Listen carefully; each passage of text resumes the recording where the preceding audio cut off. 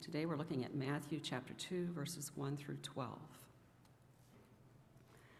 After Jesus was born in Bethlehem in Judea, during the time of King Herod, Magi from the east came to Jerusalem and asked, "Where is the one who has been born King of the Jews?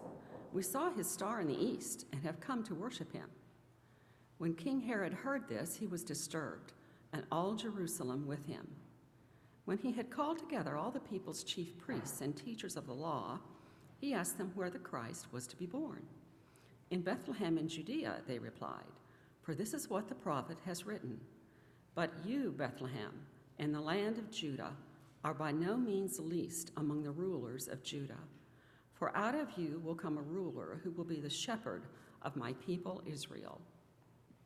Then Herod called the Magi secretly and found out from them the exact time the star had appeared. He sent them to Bethlehem and said, "Go and make a careful search for the child. As soon as you find him, report to me, so that I too may go and worship him." After they had heard the king, they went on their way, and the star they had seen in the east went ahead of them until it stopped over the place where the child was. When they saw the star, they were overjoyed. On coming to the house, they saw the child with his mother Mary, and they bowed down and worshiped him. Then they opened their treasures and presented him with gifts of gold and of incense and of myrrh. And having been warned in a dream not to go back to Herod, they returned to their country by another route. This is the word of the Lord. Thanks be to God.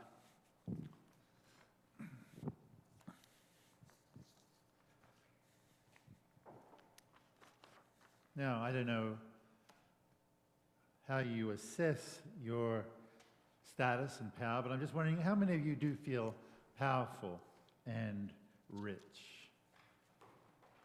Powerful and rich. Not that many powerful, rich people in the room, huh? You don't feel like Bill Gates or Elon Musk. You don't feel like the president or CEO of a Fortune 500 company. You don't feel like you're part of the 20% that hold 80% of the wealth. Well, recently I went on a website called givingwhatwecan.org, and it looks at wealth, and it also looks at control, freedom, and access to resource. And there's some interesting statistics there, especially for North Americans. 100%, if you have a $100,000 family income with 2 children and 2 adults, you're in the top 3% of the world. If you earn $50,000 as a family with 2 adults and 2 children, you're in the top 10% of the world. If you earn minimum wage as an individual in the US and you're alone, you are in the top 5% of the world. Your control, your freedom, your access to resources like healthcare, education, and security are right up there. You're at the top, the pinnacle. You are powerful, and whether you like it or not, you are rich. So money buys control and freedom and access, and we have more control, freedom, and access, pretty much everyone in this room, than over 90% of the world's population. And yet, we are consumed by consumerism, particularly at Christmas time. Now, there's an economic concept that came out from a Yale professor, which looks at gift giving and consumerism on Christmas. And it looks at when you give a gift, you spend $20 on it. But the person who receives it thinks, "Oh my gosh, I think that gift is really only worth $16 to me." So there's $4 or 20% loss straight away, just as soon as you give a gift. And with the amount of consumerism that we have in the world, every Christmas, we lose effectively $50 billion of value by giving gifts.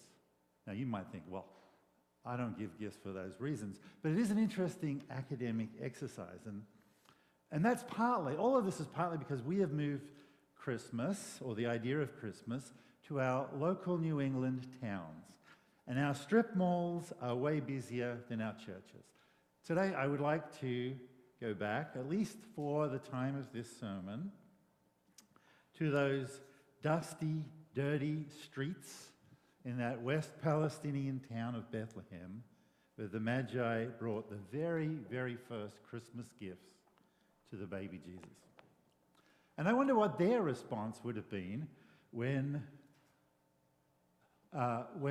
they received the gift from the Magi, when they received gold and frankincense and myrrh. What would you have done when you received them if you were Joseph and Mary? How would you have reacted to that? Would you have moved your kids to a better school? Would you have bought a house in a better suburb of Bethlehem? Would you have loaded up your 401k? Now again, these are New England frames of reference. What does a poor family in a dusty Palestinian town do with such gifts? First thing it screams is security risk. This is a little town with basically no security, and here they are with gold and myrrh and frankincense, incredibly valuable gifts. Joseph and Mary were not 10%ers. Now, we're not told how much they were given or how they spent it. I suspect they spent a lot of it going to Egypt to flee Herod's mandate to kill all baby boys under the age of 2. But we'll come back to these gifts at the end of the sermon. But first, let's look at the two power centers in this account who are, like us, top 10%ers, Herod and the Magi. Unlike Mary and Joseph, they are used to having control and freedom and access to resources. Let's look at how their lives were disrupted by Jesus and how they responded. Herod the Great, Herod the 10%er, king of the Jews, but he wasn't Jewish. That was a little bit of a misnomer. He was actually an Idumean, a descendant of Esau. If you remember the story of Esau and Jacob, he's on the wrong side of the genealogical line. He shouldn't have even been king of the Jews. Now, his bio is pretty extensive. He was actually a pretty good king. He wasn't really a king because he was a puppet ruler of Rome, but he was a pretty good king by ancient standards. He was appointed by the Roman Senate in about 400 BC. He was known for being incredibly generous. He would actually often remit taxes when things were hard in the population and there was famines or starvation was hitting and people didn't have enough money to eat. In fact, in 25 BC, he's famous for melting down some of his gold ornaments and selling it to buy corn to feed those who were suffering in a famine. He was also incredibly productive. He was known for erecting buildings, amphitheaters, monuments, pagan temples. He was a prolific planner and builder of buildings. In fact, he's known for refurbishing the Second Temple. The great temple in Jerusalem that was built in the time of Ezra and Nehemiah was in disrepair, and he embarked on a massive building project to expand it and to refurbish it. He was also incredibly ruthless.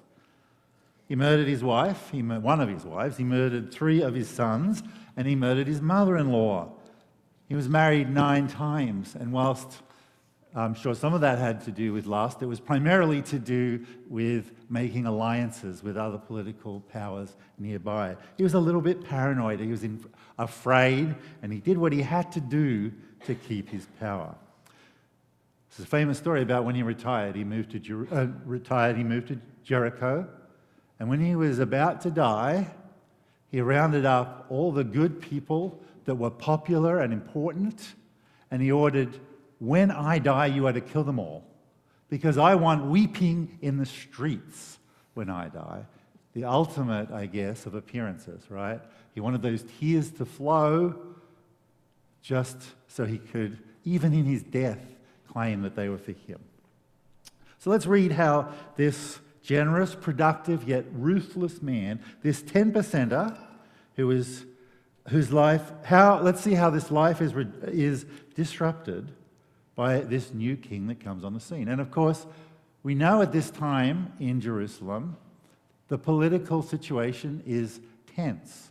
There's been a number of uprisings of people who claim that they are messiahs, that they are the coming kings. They're coming to fulfill Israel's political aspirations of being free from Rome. They're actually called zealots. That's where we get the name from. And they rose up as basically local terrorists or freedom fighters to try to overthrow Rome and liberate the Jews. So it was a very tumultuous time, but let's remember, Jesus was a baby. He hardly qualified as a terrorist at this point. Let's read verses 2 through 9. The Magi asked, "Where is the one who has been born King of the Jews? We saw his star when it rose and have come to worship him." When King Herod heard this, he was disturbed, he was disrupted, and all Jerusalem with him. When he had called together the people's chief priests and teachers of the law, he asked them where the Messiah was to be born.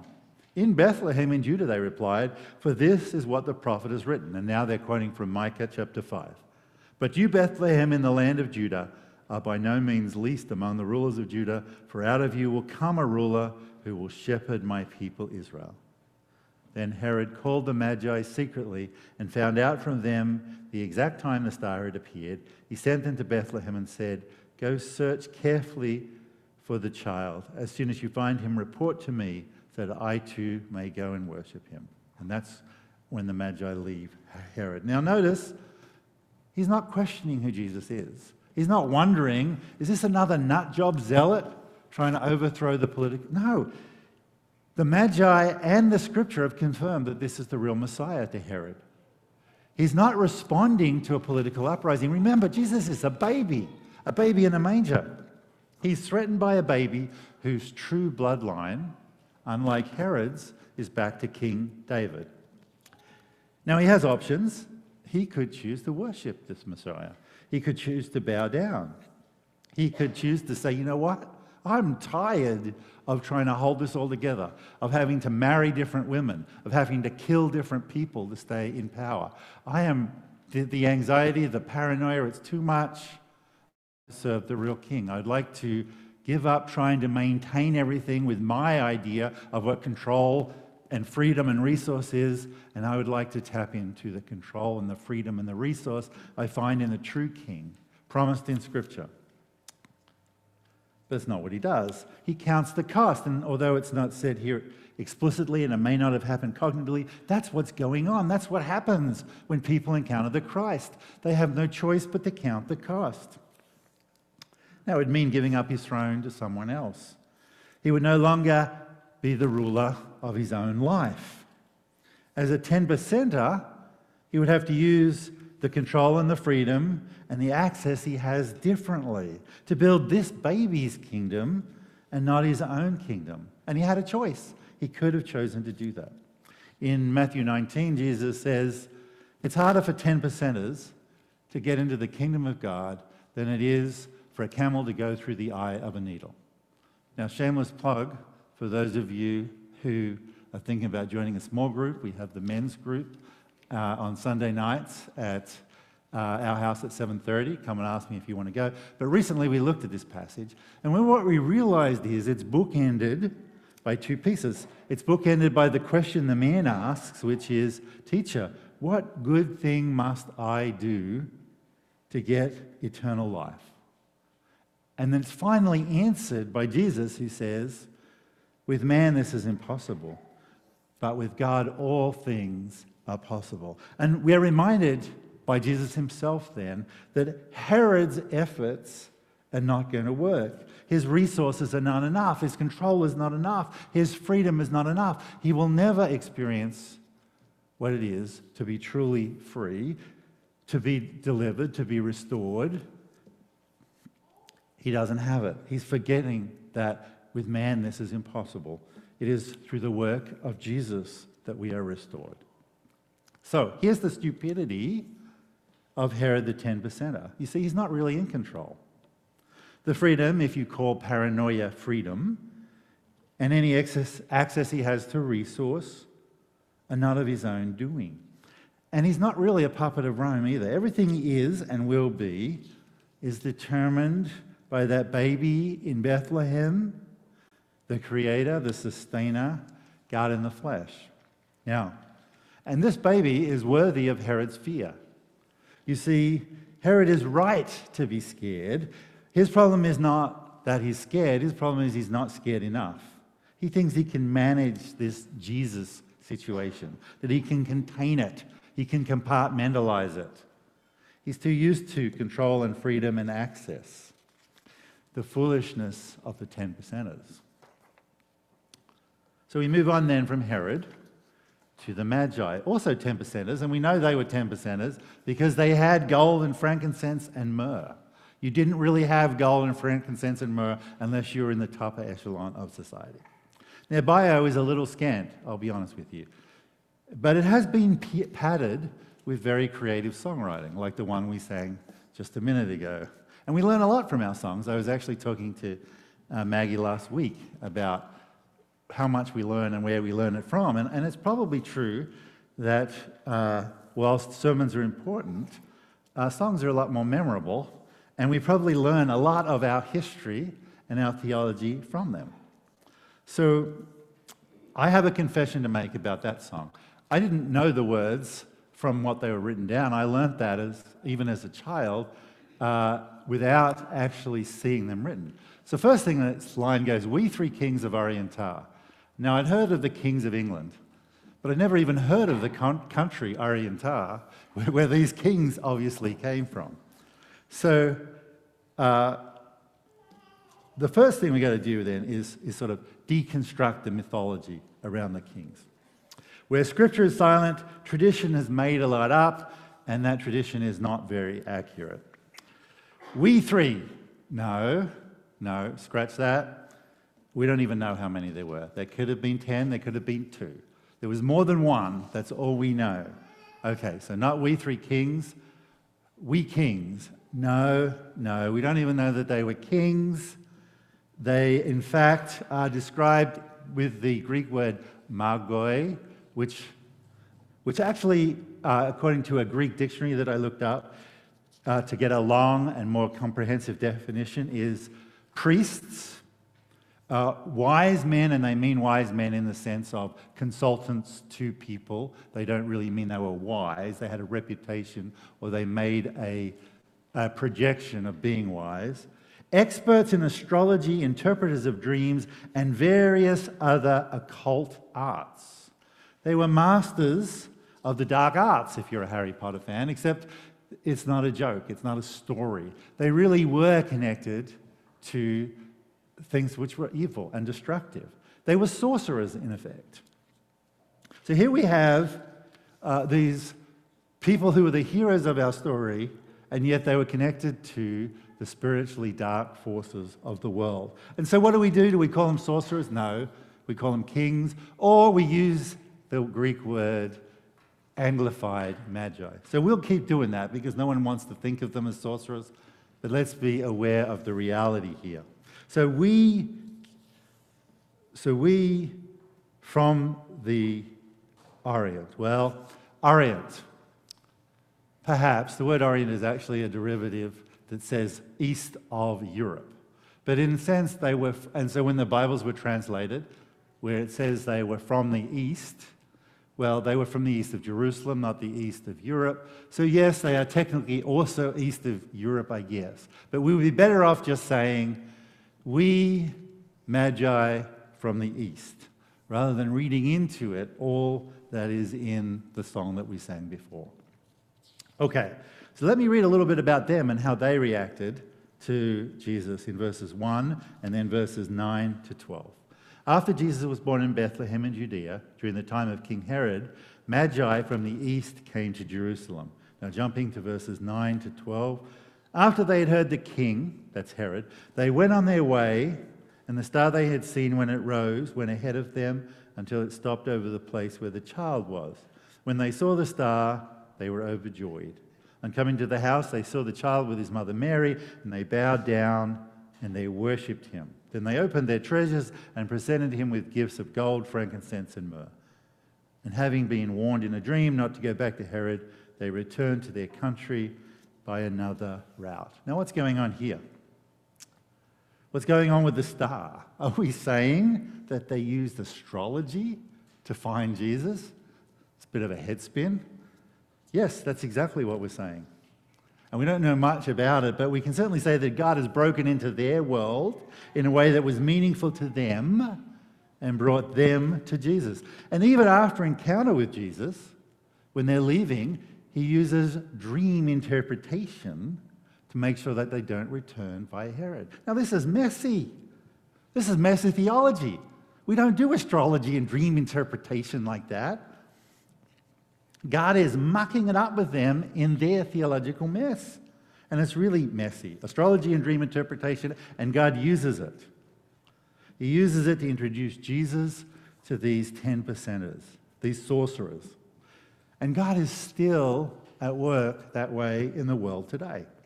He breaks into the things that we create, the silly, foolish pieces of wisdom that we construct, and he declares his presence. Now, I do want to note here that there is a refining piece in the middle of this, a scriptural piece. They come to Herod and they go to Micah 5, and they realize that, oh, there is a scriptural piece that's pointing to Jesus as well.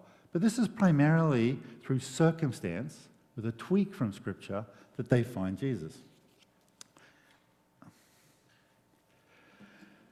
And I think we have to be humble enough to see the parallel here. Disruptive grace. Disruptive grace hits Herod like a cold fish in the face. It hits the Magi like a beautiful promise that they can embrace. How many of us are here because of disruptive grace?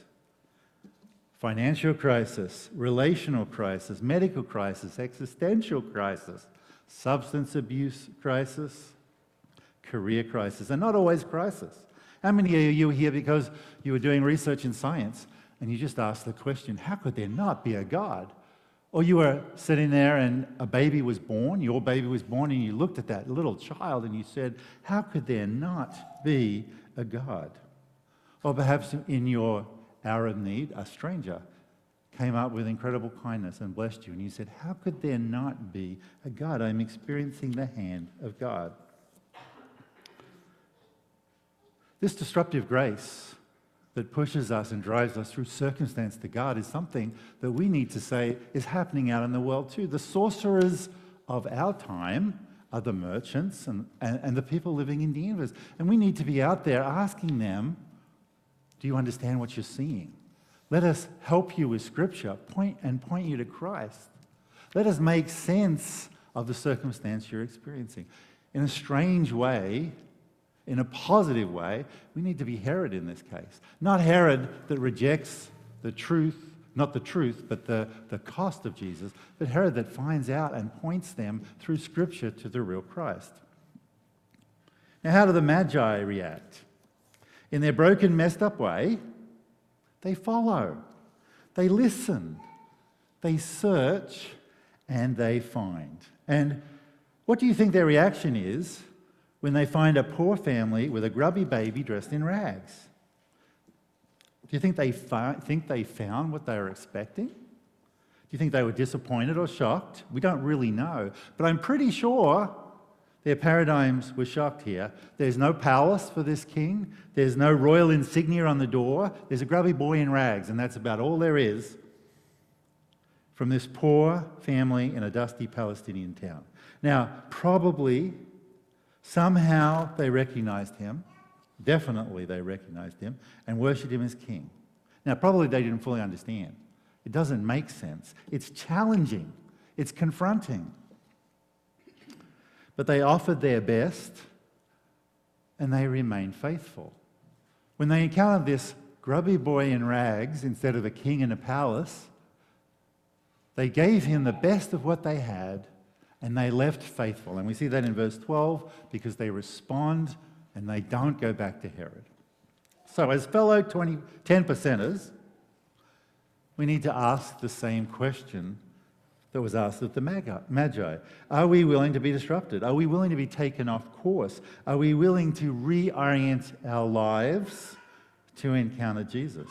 Are we willing to react to God's leading in circumstance and in Scripture? Are we willing to have our paradigms disrupted? Are we following, listening, searching, finding Jesus in everything we do? Now, that was Herod, and that's the Magi. I was originally, when I was preparing the sermon, going to have 3 disruptions. The disruption of the Magi, the disruption of Herod, and the disruption of Jesus. And I was going to go up to verse 15, and I was going to talk about Jesus and Mary and Joseph having to flee to Egypt. But then I realized that the disruption for Jesus was not Bethlehem to Egypt, but heaven to earth. And when we think of the Magi and we think how humble they were, we have to ask the question, what about God himself? How humble, isn't that a strange word to use for God? How humble God was. Let me read to you from Philippians 2, verses 5 to 8. In your relationships with one another, have the same mindset as Christ Jesus, who being in the very nature God, did not consider equality with God to be something to be used to his own advantage. Rather, he made himself nothing by taking on the very nature of a servant, being made in human likeness, and being found in appearance as a man. He humbled himself to become obedient to death, even death on a cross. Now, this is truly disruptive grace for Jesus, humbling himself to become a man to save us. And it's ironic because in becoming a man, it's caused many of us to lose sight of the fact that he was God. And like Herod, we think we're in control, that we're free, and we have the resources we need to succeed.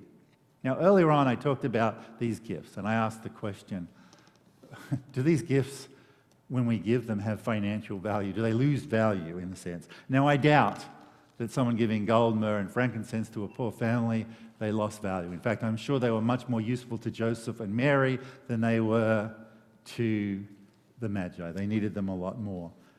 But there's also another thing wrapped up in these gifts. You see, these gifts are symbols. And I don't know if the Magi fully understood it at the time, but gold is the symbol of royalty. Kings drink from golden cups. They eat on golden plates. They use golden utensils. And Jesus was the true king, the descendant from David, unlike Herod. Jesus is the real king. Frankincense is an incense that is burned when you worship God, when you worship the deity. So we have this symbol of the king, we have the symbol of deity, and myrrh, now this is the weirdest gift to give anybody. Myrrh is the spice that you embalm a body in when they die. Now why do you give myrrh, as expensive and valuable as it is, why do you give myrrh to someone who's just had a baby? Because the myrrh is the spice that he was anointed when he died. He was born to die a redemptive death. So Christ is king, Christ is God, and Christ is Redeemer. Herod knew this, the Magi knew it in their way, and we know it. And so we need to ask ourselves, how are we like Herod? How do we intellectualize, spiritualize, and rationalize Jesus away? How do we compartmentalize him? How do we lose sight of the reality that he's the creator and the sustainer God, the everlasting King and the redeeming Savior? And we need to ask ourselves, how can we be more like the Magi? Reorienting, listening, searching, finding Jesus through circumstance and scripture in everything we do. And I think this is the key to it all. If you are not disrupted, if these truths are not disrupting your life, if these truths about Jesus Christ as King, Jesus Christ as God, Jesus Christ as Lord and Savior, if they are not disrupting your life, pray that they do. So let's pray now. Father, we are confronted by this story of the Magi. It is a sweet story. It's a very sweet story when you look at it through the lens of 21st century New England. Not such a sweet story when we look at it through the lens of first century Palestine.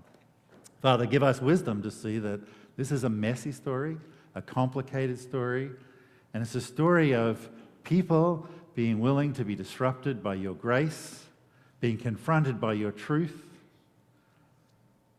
Father, we pray for hearts that are like the Magi, that want to listen, that want to follow, that are willing to be disoriented.